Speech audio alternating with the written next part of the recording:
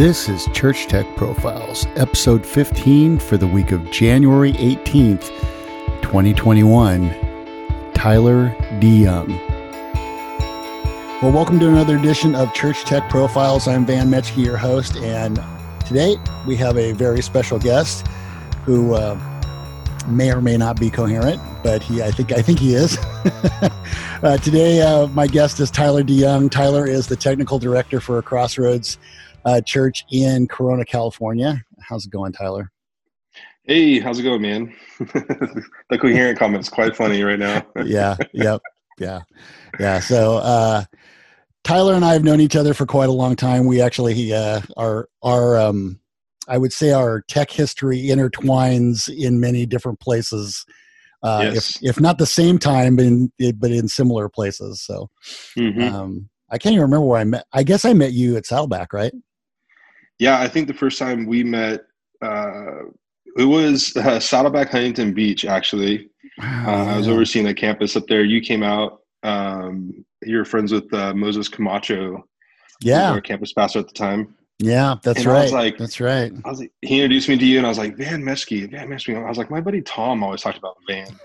And then so I messaged Tom. I was like, hey, this Van. And he was like, yeah, that's the Van. I'm like, all right. And then I think that was the first time we met was Saddleback Huntington Beach. Yeah.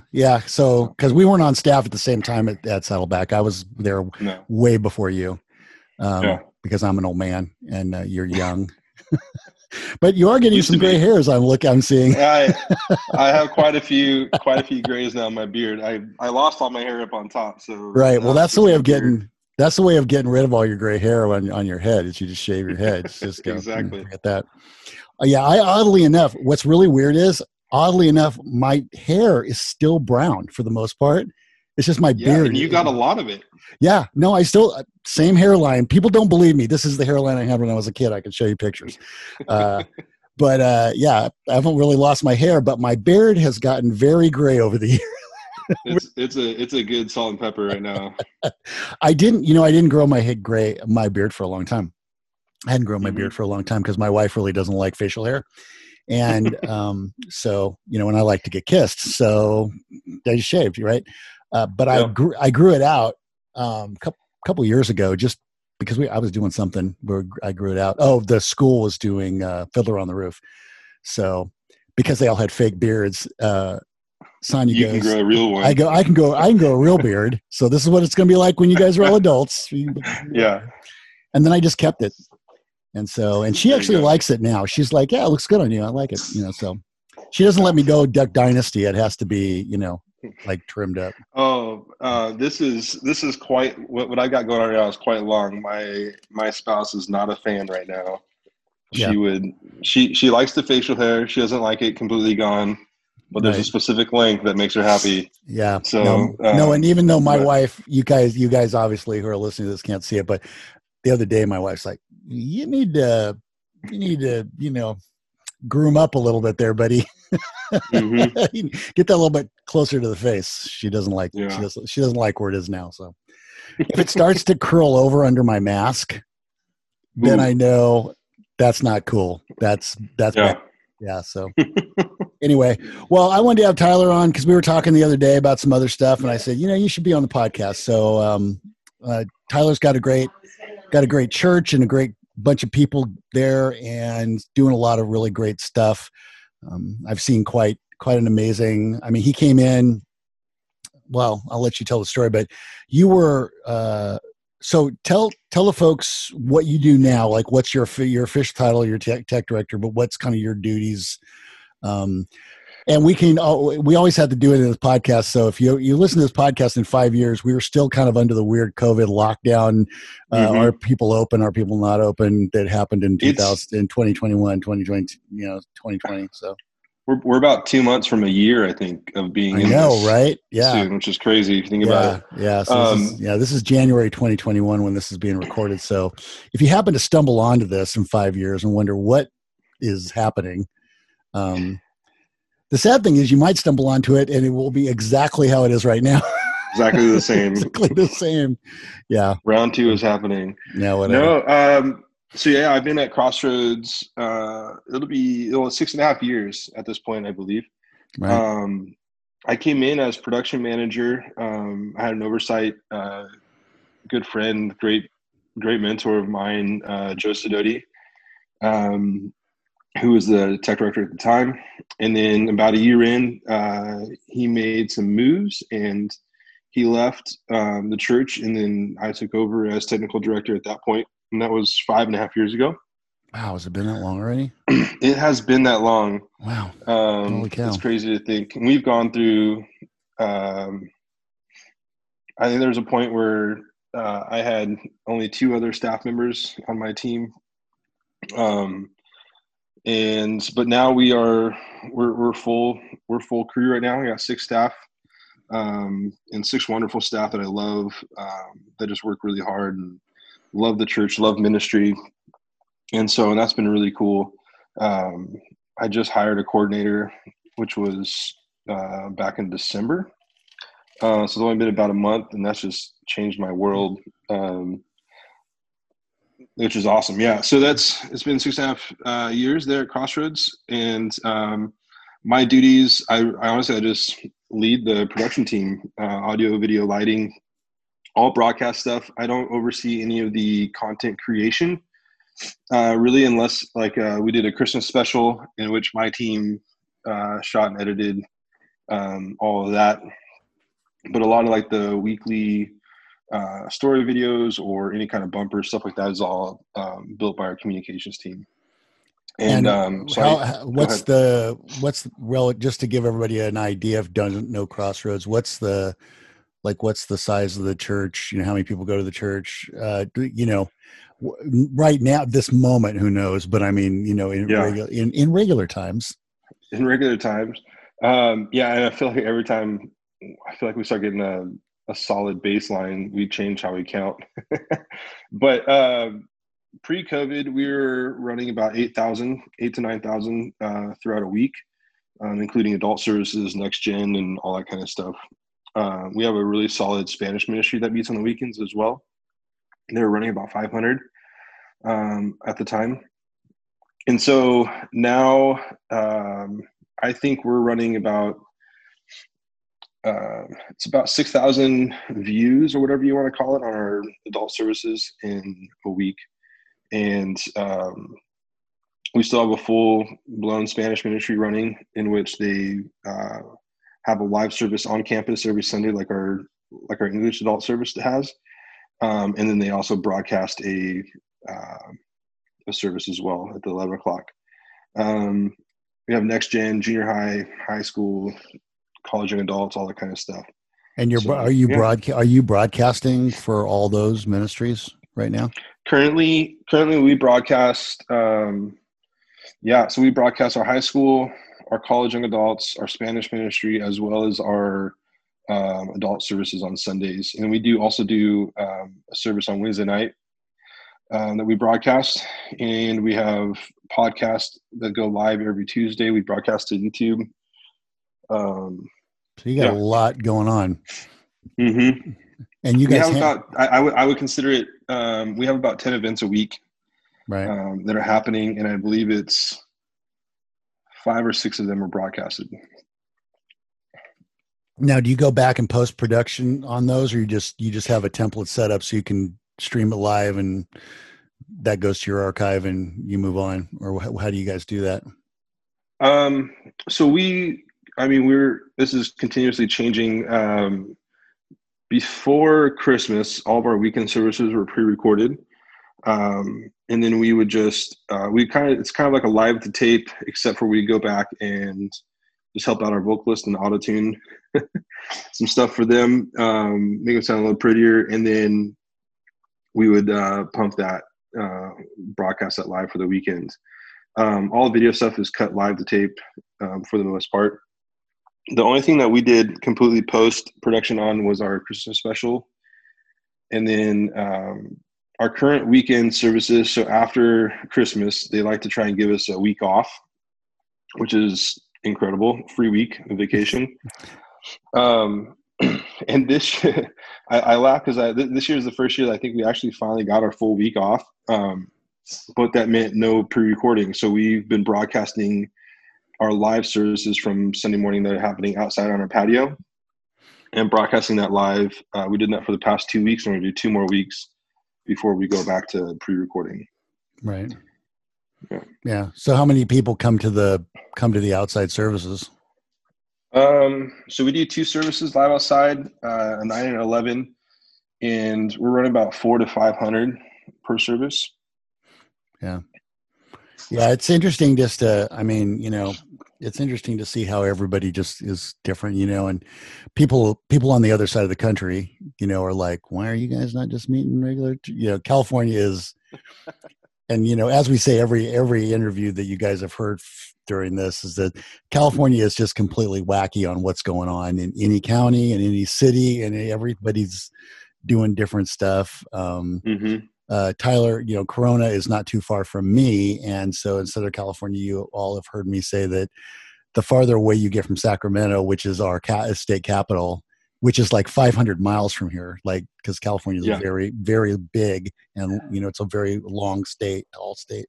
The farther away you get, except for Los Angeles, the more people just kind of, you know, a lot of the things that are coming out of Sacramento are more like parlay. It's more of a suggestion than a rule. Yeah. You know, so just very interesting to see how everybody's handling it, because everybody handles it completely different. Yeah, and it's even interesting. You have people with very strong opinions about what's going on, which is fair. I mean, that's part of living in America.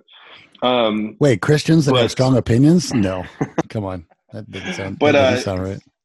There's a few local churches who are completely open, indoor services nearby, no mask required, no social distancing, all that kind of stuff.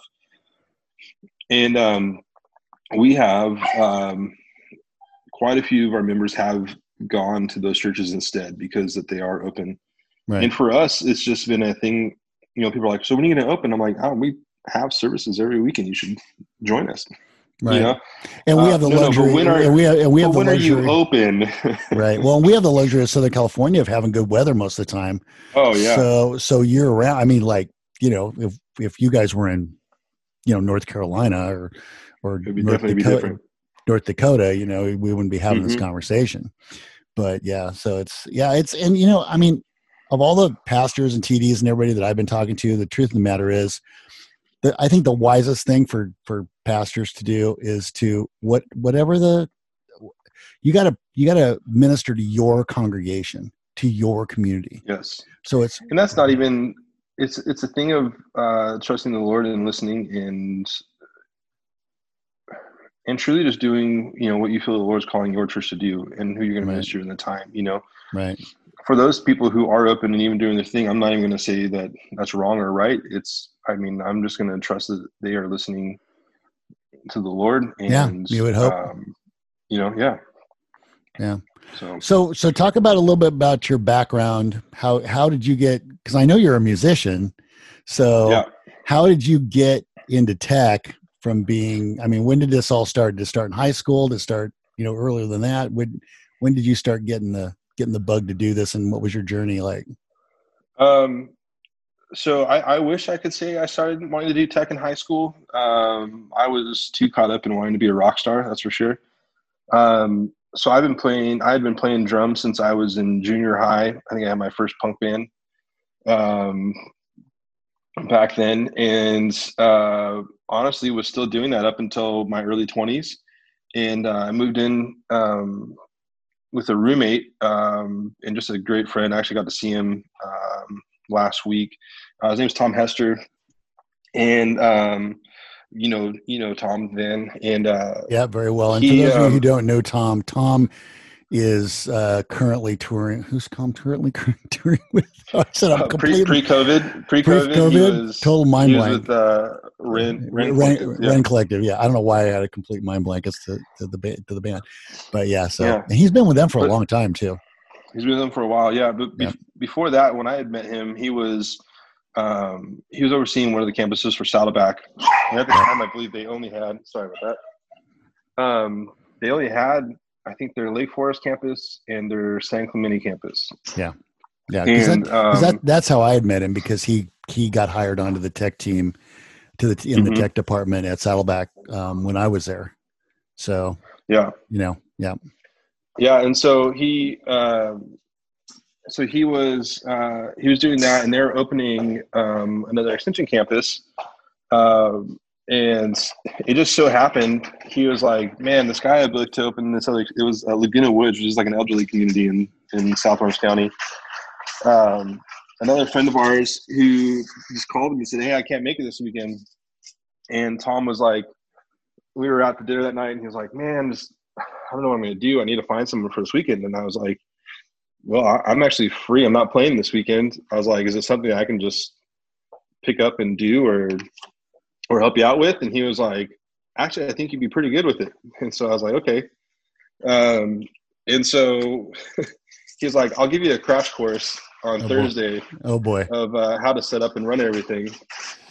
And I guess so on Thursday we go through this crash course, and it was a small 16-channel LS9 console. I was pretty awesome when I had to work with my first time. It was an LS9 console, some DMB-Ts on sticks, and like a single sub, and had to set up projector, screen, all that kind of stuff. And so he taught me how to do everything. And then that weekend we show up on a Sunday, and he was there with me, but he was just like, hey, act like you know what you're doing. Don't act like you don't know what you're doing. I told Greg Baker, who's an awesome guy, and you also know, was also there that weekend. He was the main technical director for Saddleback Church overall. And he was there that weekend to meet me for one, and to make sure it all went well. And Tom's like, yeah, I told Greg you already knew what you're doing. You've been doing this for a few years. So just my first time. Awesome. Yeah. And that was honestly how I got started. I was there I was in Laguna Woods, and like the band was typically, kick snare with brushes, upright bass, piano, vocal, and maybe a background vocal and acoustic guitar. And so I started off there, and I was like, this is actually really fun. I enjoyed being on the other side of things. And I started doing more events with Saddleback, and then ended up mixing. I was playing a lot and doing some session stuff in like just the Orange County area as a drummer. And so I ended up mixing for some different bands that I had either played for or done sessions with. So mixed it like House of Blues, and there's a place called Constellation Room. So at venues like that. And then ended up taking on another campus up in Huntington Beach. And that one turned into 2 campuses for a while that I was overseeing. And then I was also mixing events at the main campus for Saddleback and doing different stuff like that. And then, so then 6.5 years ago, I took the production manager role at Crossroads, and have been there since. And so just all that stuff, along with some other random corporate work that I've done, a lot of it through Tom. So a lot of what I've gotten to do is through Tom and then Joe Sidoti. So. Yeah, I like that. For those of you who don't know Tom, you telling Greg Baker that you totally know what you're doing. I actually feel like Greg questioned that anyway, yeah, because he knows Tom really well sure. too. Because Tom worked for him for a long time. So, but no, I'm sure Tom saw something in you, and he was ready to make it happen. So, I mean, kind of had no choice, right? He kind of had to throw you into the fire. Yeah, it was fun. I like, I don't know. I just it was the first thing I found doing in my life that I loved as much as playing drums. And so, and probably now I would rather, I definitely would. I'd rather mix front house for a band than play for them. Right. At this point, I love playing drums, but I love mixing more. So, yeah. I always feel like, I played guitar when I was in elementary school and didn't really play. I mean, I played guitar. I'm not a guitar player. So that's what I always tell people. Mm-hmm. I'm definitely not a guitar player, but I just realized really early that I was way better at mixing. Like in high school, I got to mix and started doing that in high school. And I just was like, well, this is way more fun. And to be honest, I'm kind of a control freak. So when you're running sound, you're in control. You're really in control of the band. I mean, you are. And so, I can't control if they play terrible, but I can turn them down, except for the drummer, oddly enough. But yeah, no, I think we love to be loud. No, I think a lot of audio engineers basically are like, I just knew that. I remember we would go to events. My mom and dad used to take me to the theater a lot in San Bernardino. They had a theater, California theater, a lot of stage productions, a lot of musicals. And I just kind of noticed really early, there was always the same guys and girls in the back wearing black for every performance. And they were all kinds of different actors on stage. And my mom was in pseudo entertainment industry, and she was a talent agent. And so, 99% of the people that she represented were out of work all the time. But then the people in the back, they were all working. I'm like, oh, they're working. Oh yeah. Why would I want to be a performer? I don't think so. That doesn't seem right. That was like a good idea. After that first week, Tom's like, hey, you want to continue doing this? And I was like, you mean consistent work every single weekend and nice pay, like making way more than I was as a drummer? Right. Yeah, I'll take it. Let's do it. And you couldn't work with a bunch more cool people. I mean, Greg Baker, obviously, my relationship with Greg and I worked a lot with Greg, Ken Dyer, who is, I think, now at MAG now, right? Yeah. I hired him to replace me when I left MAG. Yeah. Yep. Yeah. And then Tom was down in San Clemente at the time. And yeah, it was, I wasn't complaining for any means. Just a bunch of good folks. Yeah. I had, I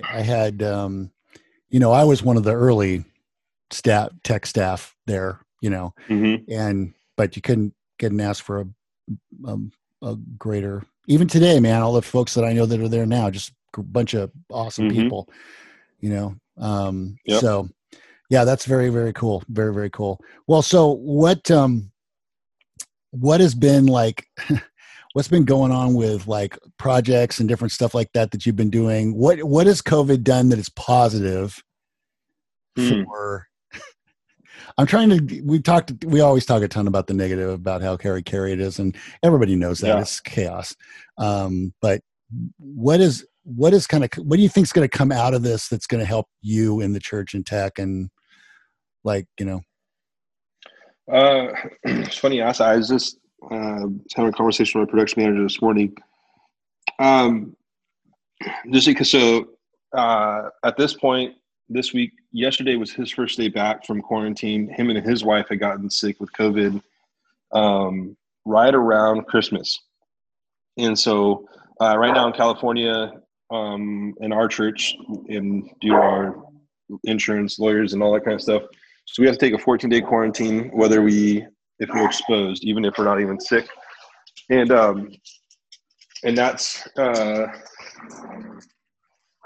just is what it is. And so he just got back yesterday, and then I just went out on quarantine because my wife came down with COVID last Friday. And then, as I was telling Van earlier, I just started showing symptoms yesterday.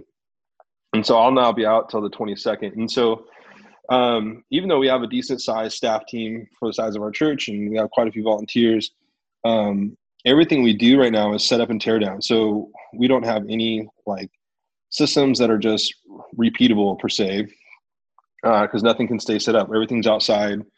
Or at one point we were filming our Wednesday night service we used to have this coffee shop on campus called Restoration Roasters, and a super cool vibey room. And we were shooting our Wednesday night service in there. So we move all our wireless and console package and everything into that room.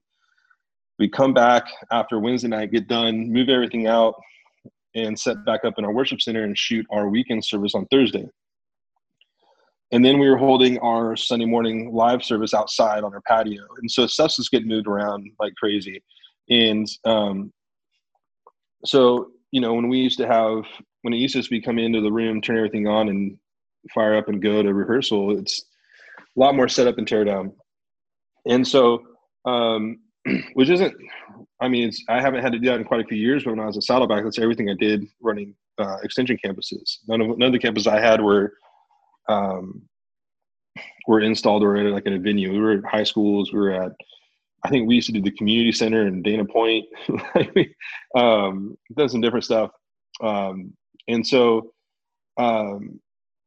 it's been a change. So not only just like moving in and out, so like a lot of our stuff's in like road cases now. And so just running it more like you're doing a one-off concert or something like that. And then, but now it's also thrown in the hook of like, well, it could be Saturday. This past weekend, it was on Saturday. I found out my wife was sick. And so I couldn't come in on Sunday.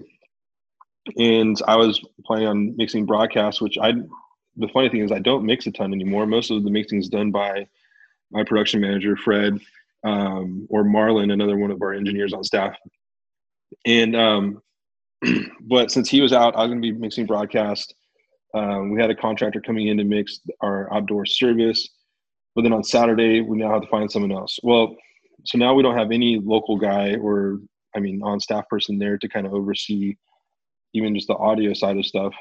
And so it's made us rethink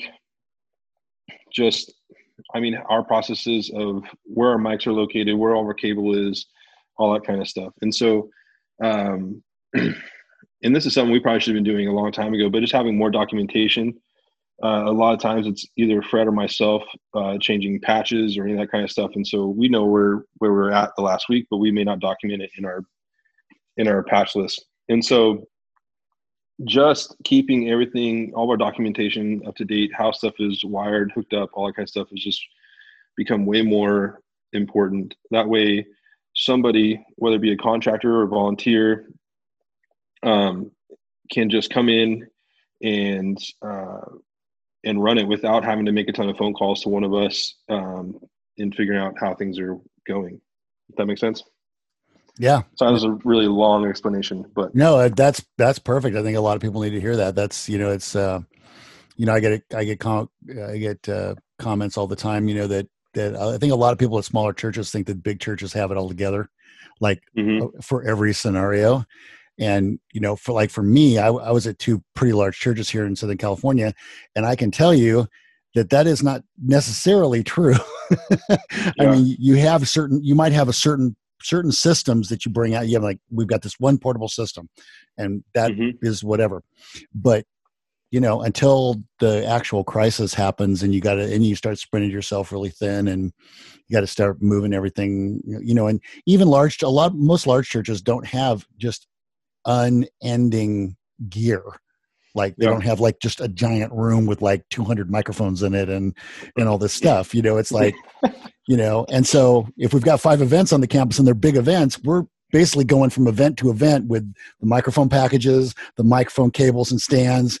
We may have enough speakers and stuff, but we don't have enough of all the things, Well, and typically, pre-COVID, our stuff was all pretty standard, and we were even set up for small special events, things like that would happen regularly. But we were never we broadcasted our Christmas Eve services from outside, and then we did the next 2 Sundays after that. And both those services, I mean, it was what we have this is a pretty awesome, I don't know, I think it's a pretty awesome portable package. We have a Midas Pro 1 with some JBL powered, and it's great for a small next gen thing outside. But when we, now they're wanting to run a full band, full kit. I mean, it was 12 people on stage with strings, 7 vocalists, just anything at one point.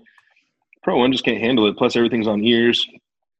And so, well, that's kind of out the bag. So now we're having to bring out what we would normally leave in a room, or we're having to rent and all that kind of stuff, It's right. And then we got some of our next gen departments. Hey, we're launching our service again.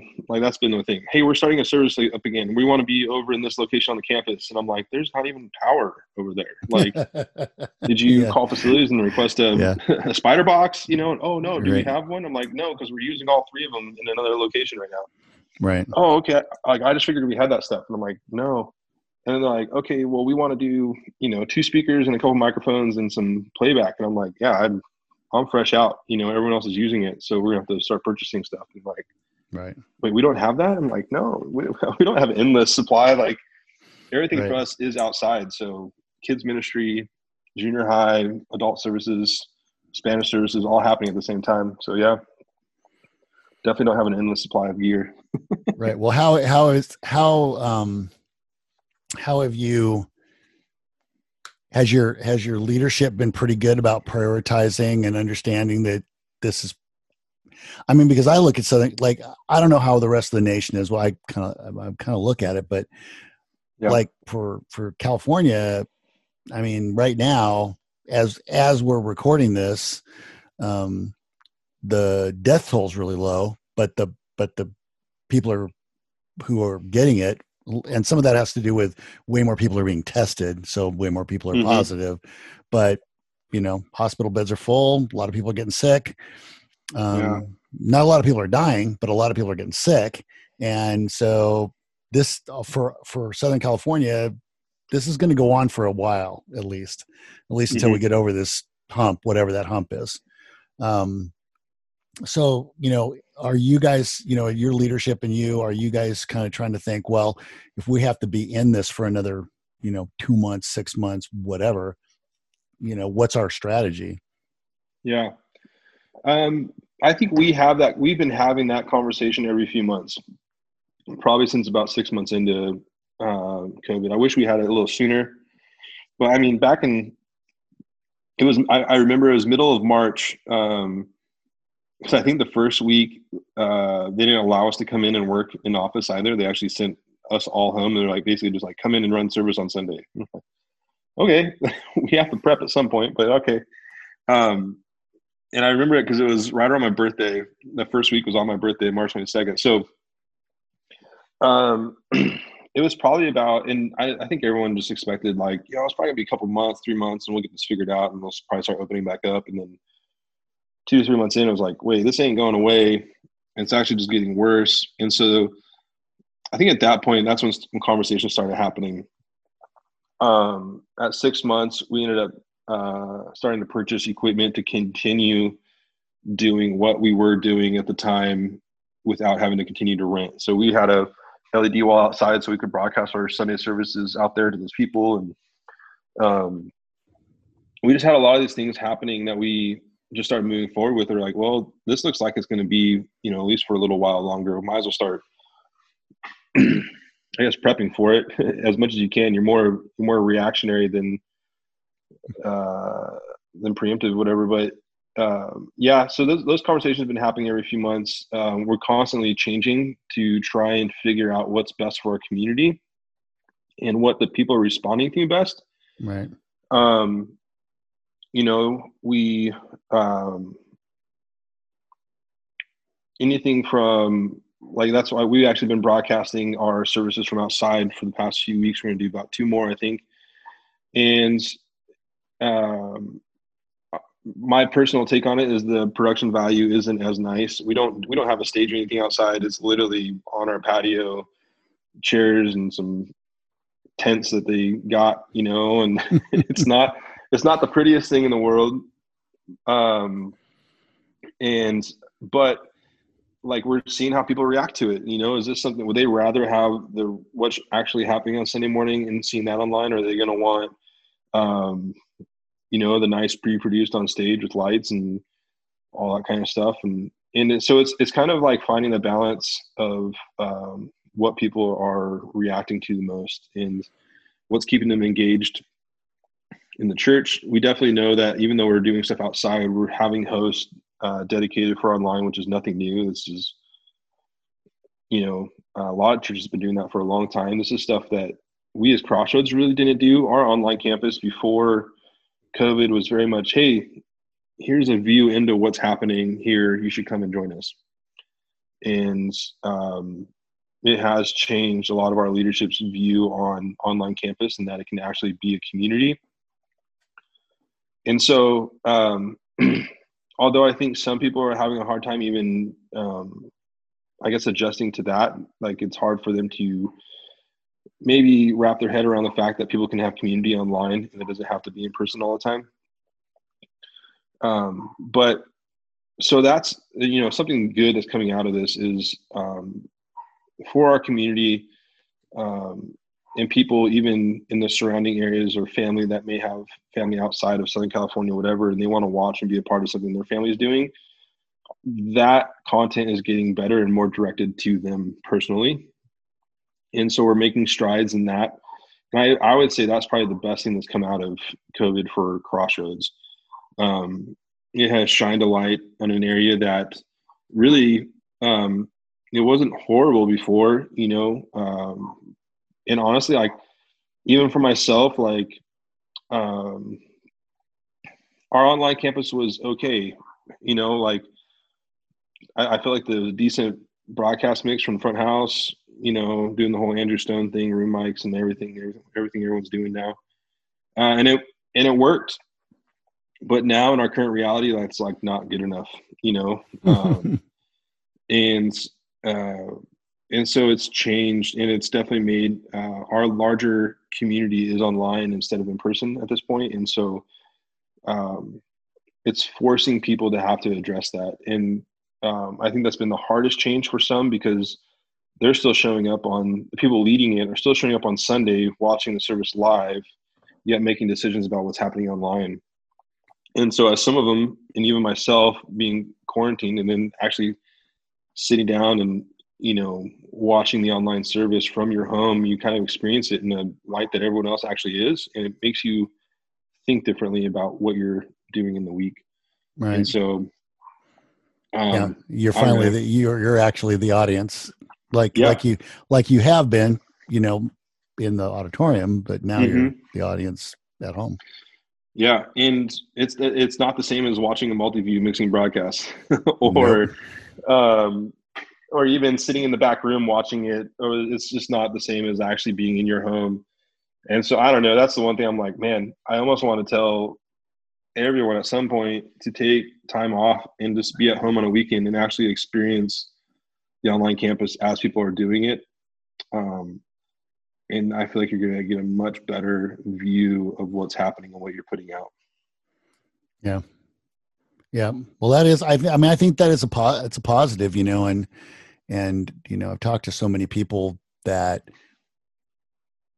have, everybody's had to adjust. We said this at the beginning, as last year when all this came down, instantaneously every church, no matter what size they were, instantly had to be an online church. They wanted to, if they wanted to keep ministering to their community. And so it really changed. I can't tell you how many, mainline churches that got a hold of me and were like, hey, I'm talking like, Lutherans and Methodists and Presbyterians and those kind of mainline churches that were, we need to update our systems. Like, we have to update our systems like right now. Like, we got to, and we would joke on the inside. We're like, well, we would never sell this product before, but now it's the only one that is on the shelf. So we have to, I mean, like, if people want a camera, they were having to buy stuff that wouldn't be our first choice.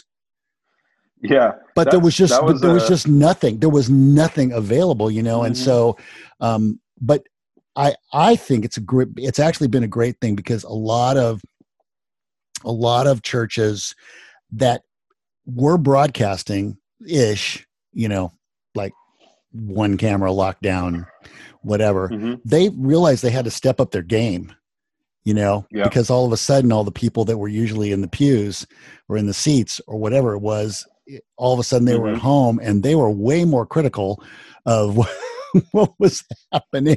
Yeah. So they were like, we gotta fix this, Hopefully when they come back in their room, they're way more acceptable of a jib flying in front of their face or over their head now, Well, a lot of those churches aren't going to have a jib, but yeah, that's true. But I talked to for us. Yeah. I talked to a ton of pastors at the beginning. I'm like, what are you doing right now? They're like, well, I'm at home with my iPhone, and our worship leader is home with their iPhone. And then we're taking those files, and basically I'm giving it to our 14-year-old tech guy, and he's throwing it into iMovie, and then we're broadcasting it on Sunday. And I'm like, how's it going? He goes, well, it works. I'm like, awesome. Great. Yep. Fantastic. I mean, people had church for, close to 2,000 years without technology. Yes. Well, I mean, they had technology of the day, but I mean, technology of the day, but I mean, it truly is about community. And so, like, yes, you got to, not you got to, hopefully people are watching online and still being fed through the messages from the church service, whether it be, a large pre-production service or it's an iPhone through iMovie, right? And it's what pastor is speaking to you and you're getting fed and what worship is speaking to you. And then from there, you got to take it deeper, like as a community, are you in a life group? Are you spending time with people? Are you talking to them, whether it's in person or not in person, sitting, in the bed of your truck with your buddy in the other bed of the truck, across the parking spot and having community, just talking and being there for each other, praying for each other, that's where the real church community happens. I picked up, I used to go bodyboarding back when I was in high school and stuff all the time. And I actually started back through this whole COVID thing, which I am one of those guys that's making it way busier out in the water. But I've been making friends and I've, out there and, there's a gentleman unfortunately I haven't seen him in a few weeks. He was changing jobs and moving and stuff, but, ended up, praying for him and stuff like that. And him and his wife were struggling through some stuff. And I'm out there catching waves between our conversation, and he was too. And yet that's community. And that is the church being the church, Absolutely. Yeah. One thing our leadership always pushes us is who is your one person you're speaking to? And who are you doing that stuff? And so we can worry every day about, what the product is that we're putting out. And yes, do we need to continuously do our best to make it better and honor the Lord in that? Yes, but at the end of the day, whether you're a church doing it with an iPhone and iMovie or a church doing it with Reds and a Ross switcher, you're right. Doesn't matter. Yeah, no, it does. The bottom line is that are we making disciples? Are we having community? Are people getting their lives changed? And if technology helps with that, then great. But it's not, people, and we've talked about this for a very long time where people get confused, I think, in tech. It's really the tail ends up wagging the dog, and you just can't do that. I mean, my opinion is that, I'm here to make it better. I'm here to make it clearer. I'm here to take away distractions. And on the community side, I'm here to have community in our tech department, in our tech teams, with volunteers, helping people to feel like they're doing something that is for the greater good of the bride of Christ, So on that subject, we were talking about it a little bit before we started recording, but on that subject, what have you guys gone through with your volunteers? Because I mean, you have staff, but you have a lot of volunteers. How is this whole thing affecting your volunteers? It's been rough. We've lost a lot. Just because, when back in March and April and all that time of this whole COVID thing, leadership wanted it to just be staff and maybe one or two people. So it was very small. And so we used to run about 80 to 90 active, and I would say my definition of active is they served in that at least once or twice in a span of a year. Mm-hmm. Because sometimes we have people that come in and they just do Christmas show and then they're kind of like, yeah, I'm good, thanks. I'm glad I could refill snow machines and run a spotlight. Yeah, that's awesome. Peace out. See you next year. Right. And then we have people who are there every other week. We have people who are there almost weekly. It really depends, and all that kind of stuff. Anyways, so I think we're now we've been figuring this out as we're like, okay, we're kind of ramping back up. Like, obviously, we're doing a lot of production stuff. A lot of it's been very small. and a lot of it's very staff driven with a handful of volunteers. And we're trying to get back to the point where we're empowering our volunteers to do most of it, and we can be there to lead and guide them.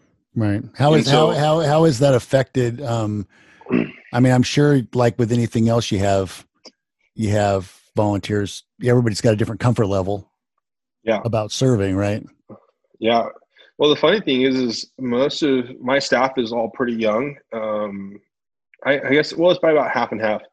Half of them are pretty young, and it's been awesome. They grew up at Crossroads, serving in Crossroads production. And so the DNA is ingrained in them and all that kind of stuff, which is awesome, but a lot of them hadn't had to do a whole lot of setup and tear down, those kinds of things. So a lot of it was teaching and training, just starting there on how we're going to be doing things differently. And from there, they are now going out and starting to teach and train their volunteers to do the same. So, and it starts a lot of it in our Next Gen Ministries. And so it's been awesome. Our Next Gen Ministries, I was just hearing back today from my guys that they are mostly volunteer ran. And Marlon and this girl, Lauren, she's a new hire, and they kind of run the audio and video sides of our Next Gen. And so we've been getting a ton of volunteers from like our high school and college young adults ministry. This is mostly where our volunteers are coming from at this point. They're honestly, they're probably the most comfortable coming out and being around people in reality. Well, I mean, they're the least risk population. I mean, honestly. Totally. And then a lot of our adult ones. So since we're pre-recording, we're struggling with just finding people who are available during the day, because we've been shooting a lot of stuff during the day and not at the evening or early in the morning on Sundays. But we're now at the point where we have, like I said, 25 to 30. And we fought against losing a lot of them. I mean, we were making phone calls. My team they're great. They're a very people-oriented crew, even though a lot of them are introverts. They love their team, and they were making phone calls weekly and just checking in with them and stuff. But then, people have found other hobbies, other things, and they're just doing different things. I would say we still have a big core of our crew, and a lot of the ones who were dedicated even before are still there and dedicated, which is awesome. And they're just getting better. And now I think we're kind of like in a rebuilding stage. We're setting goals right now to continue to build our crew and stuff like that. And so, and also just realizing that, for myself, I realized that I haven't honored a lot of our crew in the way I could as a leader. And so finding other ways to make them our focus, so I've always said that it's people over production. As much as we want the production to be great and excellent and all that kind of stuff, if my crew goes home and doesn't feel loved or cared for, then I have failed, whether they be staff or volunteer. But finding different ways to be able to be thankful for them and honor them. And then, because that is also doing ministry and being in production. We're not just doing it for the people who are at home or sitting out in the crowd. We're doing it for our team members who come and serve, for the bands who come and play, the pastors who come and speak, all that kind of stuff. Like, we are truly serving and doing ministry for all those people.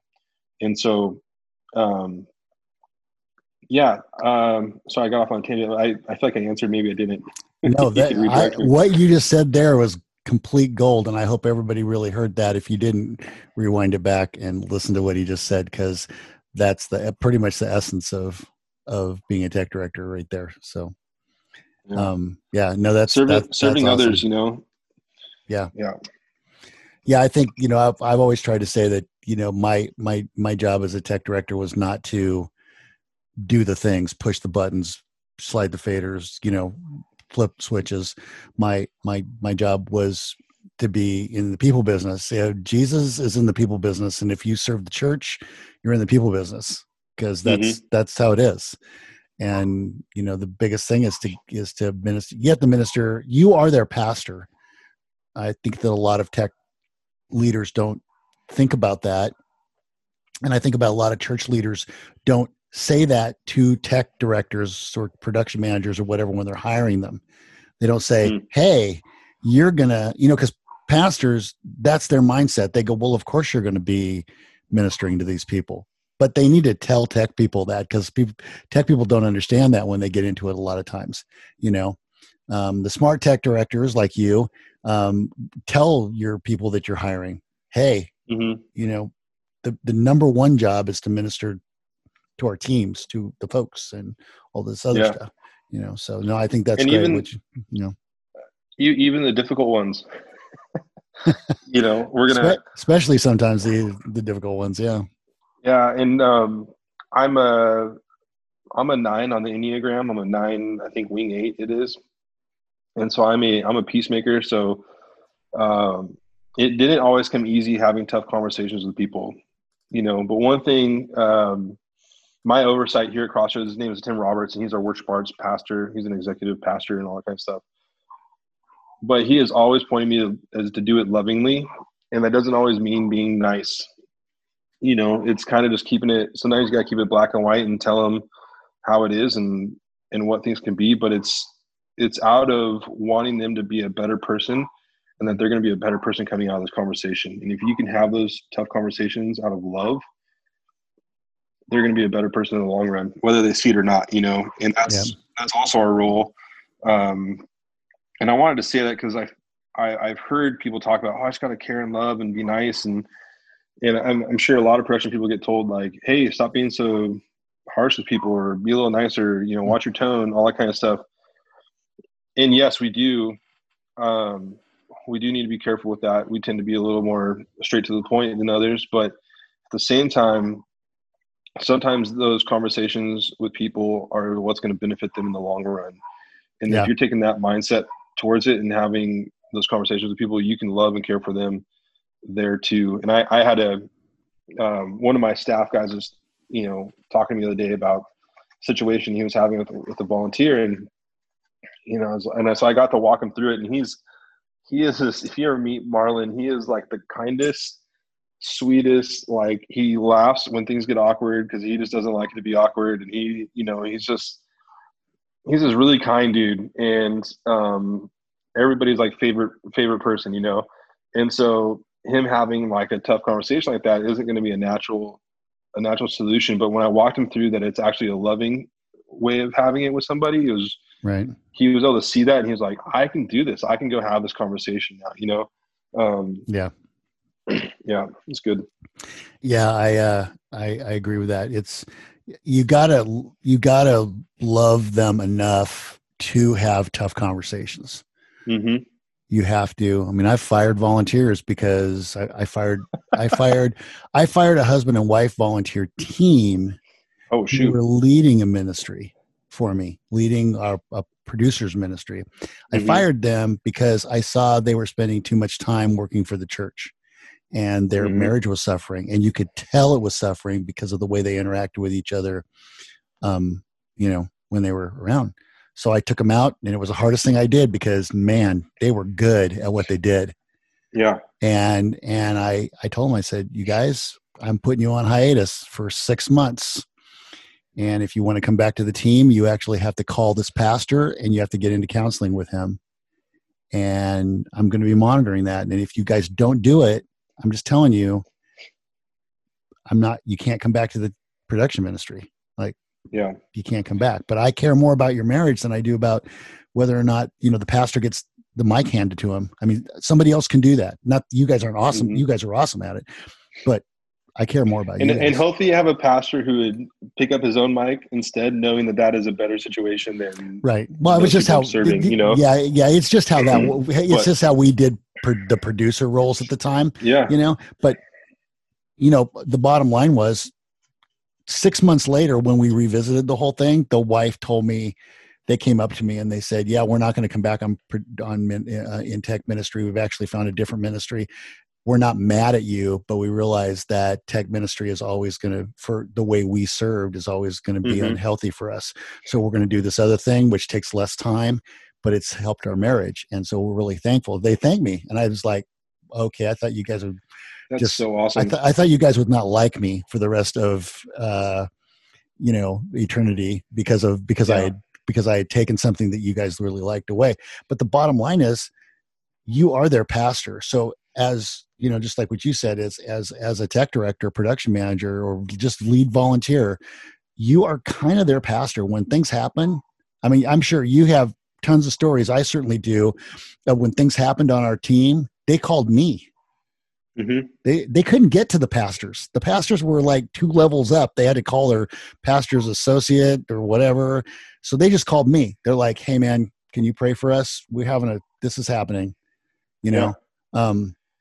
So you got to be prepared for that. Being a tech leader is not just, doing the things. It's not just doing all the cool, fun things. And that's the thing. I'm gonna be honest, I didn't think it was all that. Like, well, that's what pastors are for. I'll just pass them on, And sometimes there's volunteers who are going through things that are far above my pay grade of knowledge or anything for sure. On the mental, spiritual health side of things. But yet they are going to come to you probably first because, one, you're their leader. You're the one they talk to, or you're the one they're around all the time. Yeah. And then it is our job to get them to where they need to go and have the right conversations with people, Right. I've had to lead some people through some dark stuff. Yeah. Situations that I never thought I would ever have had to deal with, dinners and, and I'm like, sit down and like, they're sharing what's happened. And I'm like, yeah, bro, like you're going to need to take some time and go, let's get you to talk to this person. Let's get you to do this, and then it's, right. and then it's like, okay, let's, it's my job to check in on you. Like make sure those things have happened and care for them that way. But yeah, there's always a give and take and a line. And, so I feel like I came into ministry not thinking I was going to deal with any of that stuff. And then when I realized I was dealing with it, I'm like, oh man, okay, it's my job. Like it's my job to handle all this stuff. And one time I had a volunteers quite rough and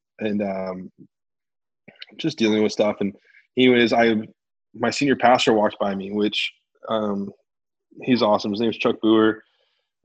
Just the most genuine dude.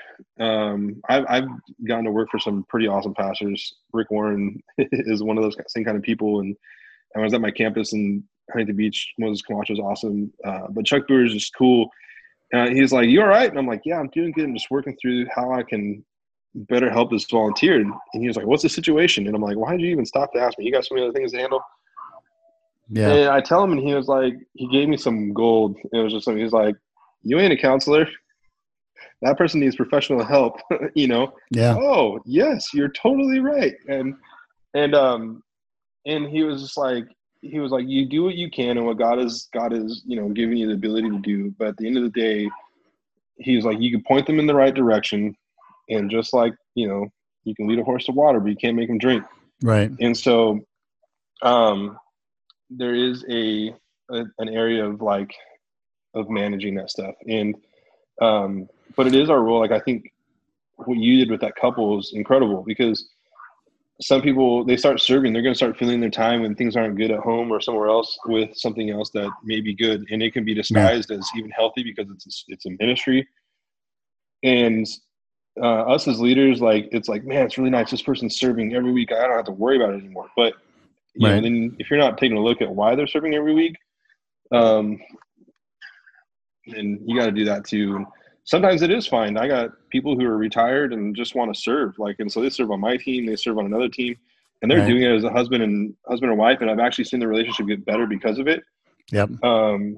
Which is awesome. But then but if they're working a 40-hour work week plus coming and serving, and they're there every single weekend doing, 10 to 16 hours on a weekend, you should probably, help them take some time off.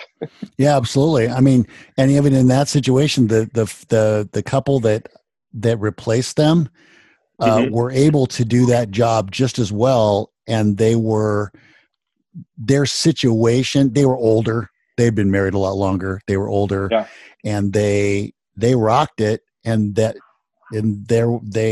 were actually, it actually helped. I mean, I don't think it helped their marriage. Their marriage was pretty solid, still is to this day.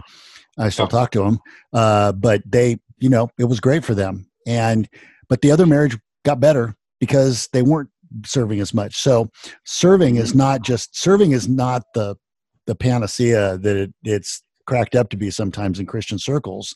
It is, if you're healthy, you can do things. You can I mean, we do think tech directors can be, I mean, tech directors are some of the most spiritually healthy people I've ever met in my life sometimes. And you can't see this, but Tyler's laughing because he knows it's true. But the truth of the matter is, I've been there. You've been there. We've all had dark times. I mean, man, I probably went through 4 or 5 years at one point where I was just going through the motions, working for church. That's sad to say. I mean, I'm ashamed of it, but it was the truth, but God was faithful, and he brought some people into my life that helped me get my stuff together and, pointed me in the right direction. And that's one of the reasons that I have such a passion for this tribe, because I've been through it myself, and so, but well, sorry, one last note. Yeah. I'm thinking back, this was about 5 years ago. My brother was graduating from the CHP Academy up in Sacramento, and the Sunday while we were up there, me and my wife went and attended Bayside, where Lee Fields is at, and I messaged him. I was like, "Hey, dude, I'm here at your Grand Bay campus. Blah blah. Like, love to say hi." And we were catching up, and we've had some good phone conversations. We've hung out and had some food together a few times, but that's about the extent of our relationship. But at the same time, he was like, "Hey, how you doing?" Blah blah. And I'm like, doing good, this and that. And he's like, "So when was the last time you had vacation?" I don't know why he asked me, but he asked me. I don't remember where it came up with the conversation. And I was like, "Dude, I haven't been on vacation in probably like a year and a half, 2 years." Or at that point, it'd been about a year and a half. I had been at Crossroads, and I hadn't taken a vacation yet or a weekend off. That was the first weekend I had missed a weekend service at Crossroads. And at the time, I was mixing every weekend too. And so he just laughed. He looked at me. He was like, "Bro, you need to start taking more weekends off. Your wife's going to kill you if you don't." And she was standing right next to me, and she was like, "Thank you." And I have never forgotten that conversation and just those words. And I think that was the entire reason why her and I went to Granite Bay campus that weekend. Because it is true. It's like, we can even disguise our unhealthiness of just wanting to make things good and better and all this kind of stuff. Yeah. And when our families or our other things are lacking and we're not spending enough time doing that. And the reality is we got to keep our priorities well in check and in order to lead our people well. If our cup is empty because we have nothing else to give, we're not going to be giving anything good. So we also need to be being poured into. And so we can do that. And so you have to take time of rest and that kind of stuff so you can refuel, be poured into, and then also be able to go back out and then do that for your team and your people. So yeah, well, what my youngest daughter, who just turned 21, and I were talking about this last night, is that one of the things that my wife and I have strived so hard to do is to have a good, solid family. Because we've always felt like, it's the airplane principle, right? Before, if we lose cabin pressure, put your mask on first before you help other people. You can't help other people if you don't take care of yourself. And I think we as tech directors, I know a lot of tech directors, I've been there, I'm sure you've been there, where we kind of feel like we're going to be this, I hate to say this, but honestly, we get arrogant. We think, and we play the martyr. Well, if I'm not doing it, nobody's doing it, and blah, blah, blah, all that stuff, and that's so just dumb. It's dumb to think that way. And it actually, honestly, it's idolatry. Really, and if that's the way it is, and like, if that's the way it is, and you've been somewhere for a while, you're not doing it right. Like I realized that. Like, right. Exactly. It wasn't until a few years ago where I was like, man, I'm sitting here saying, like, this won't happen if I'm not here. This is not good, because that's not really actually doing my job well. One, and two, it's not doing the churches a service, because the reality is, like, what if I got in a car accident or did something? I'm like, I sure hope services will still happen, Yeah. And to think of myself that highly, like, whatever, I get to do this, man. The Lord has given me the opportunity to do this. Right. He does not need me. He will figure out something else, Yeah. When you get into being a TD or production man or whatever, I mean, my first thing, what I got taught, what Ken Robertson taught me, was the minute you get into something, you start working yourself out of a job. Yep. You start figure, I mean, that was 101 when I was a Saddleback and Ken was a TD there. He was like, I'm hiring and we're bringing up good people because I got to be able to take 3 or 4 weekends off a year at minimum, you know? And he said, and what if something happened to me? You know, well, you know how the structure of that, at least the main campus always was, you know, it can run. You pull one person out, it's still going to happen. It's going to happen. And even if, you know, even after I left there and went to other churches, man, that was the very first thing that I did. So I'm like, okay, who am I going to bring in? I'm going to brain dump into who, if I get taken out tomorrow, would it be exactly like if I was there? Well, maybe, probably not. But you know, my biggest, I think the biggest compliment a tech director can have is to not be doing a job and no one knows any different. Like on a Sunday, like you're just standing back in the corner and you're literally or they're doing nothing. it better than you. A lot of times that's the truth. Yep. Yeah. After you train up, there's certain people you train up. You know, everybody's tired of hearing about Marvin Simpson, but on this podcast, awesome. I love that guy. Yeah. So the bottom line is he's a way better tech director than I ever was.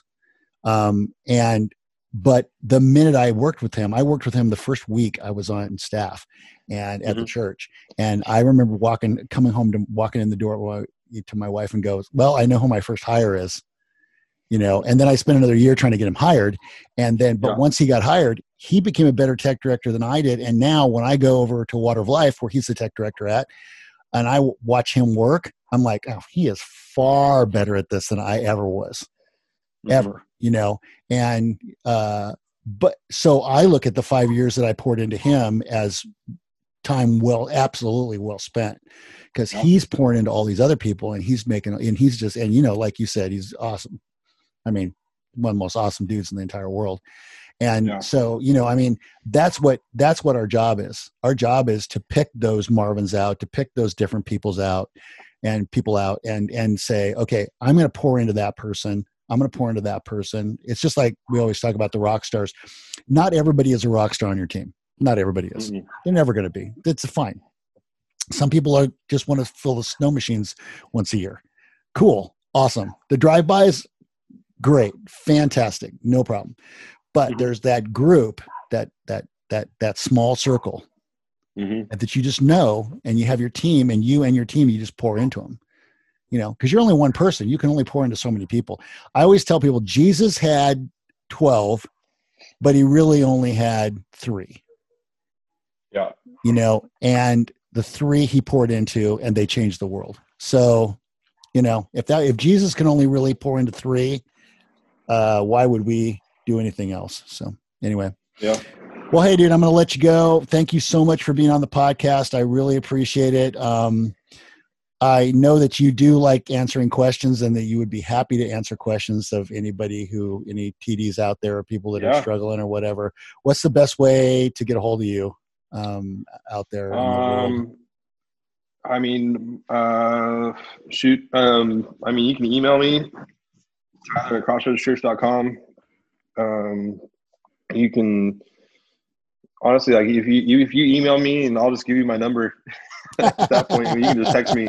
Texting is probably the most cleanest way of getting a hold of me. My Instagram, I don't know what my handle is. What is it? We'll put it in the show notes. Yeah. I think it's just Tyler DeYoung, I believe. Yeah. All one word. You're the only Tyler DeYoung in the world, huh? So there is another one, and he's at Bayside. He's a worship leader. He and I have never met. I've met his brother, right? But he seems like an awesome dude. So there's that. Yeah, yep. So yeah, if you guys don't know, Tyler's an awesome guy. It's one of the reasons I wanted to have him on. I really try hard to have people on who are encouraging. Love this tribe. Tyler loves tech directors and loves pouring into this community. And so anyway, he's a cool guy. So if you see him on the interwebs, and if he looks like he's wearing skinny jeans and looks like a worship leader, that's not the right Tyler DeYoung. Yeah. Yes, it is true. I'm a little bigger than that boy. Yeah, no. This Tyler right here is like a man after my own heart. He's a real man. He's got no hair. He's like got a beard. It's got looks like he can take on the world. So anyway, all right, man. Well, thank you so much. Thanks, hey, everybody. I'm sure this is a broken record. Everybody's tired of hearing me say that, but please go over to Apple. Please go over to iTunes and and give us 5 stars and all that good stuff, because it does really help. And also go to Facebook. We have a Facebook page, Church Tech Profiles. We have Twitter, Church Tech Pro, and Church Tech Profiles on Instagram, all that good stuff. And we got a lot of cool stuff coming up. I'm going to announce this today. We are about to actually add a couple more podcasts, and we're going to be starting a podcast network here in the next couple of weeks. It's going to be very, very cool. I can't really tell you all the different podcasts we're going to have, but I think y'all are going to really like it. So anyway, I love you guys. Thanks for listening, and I will talk to you later.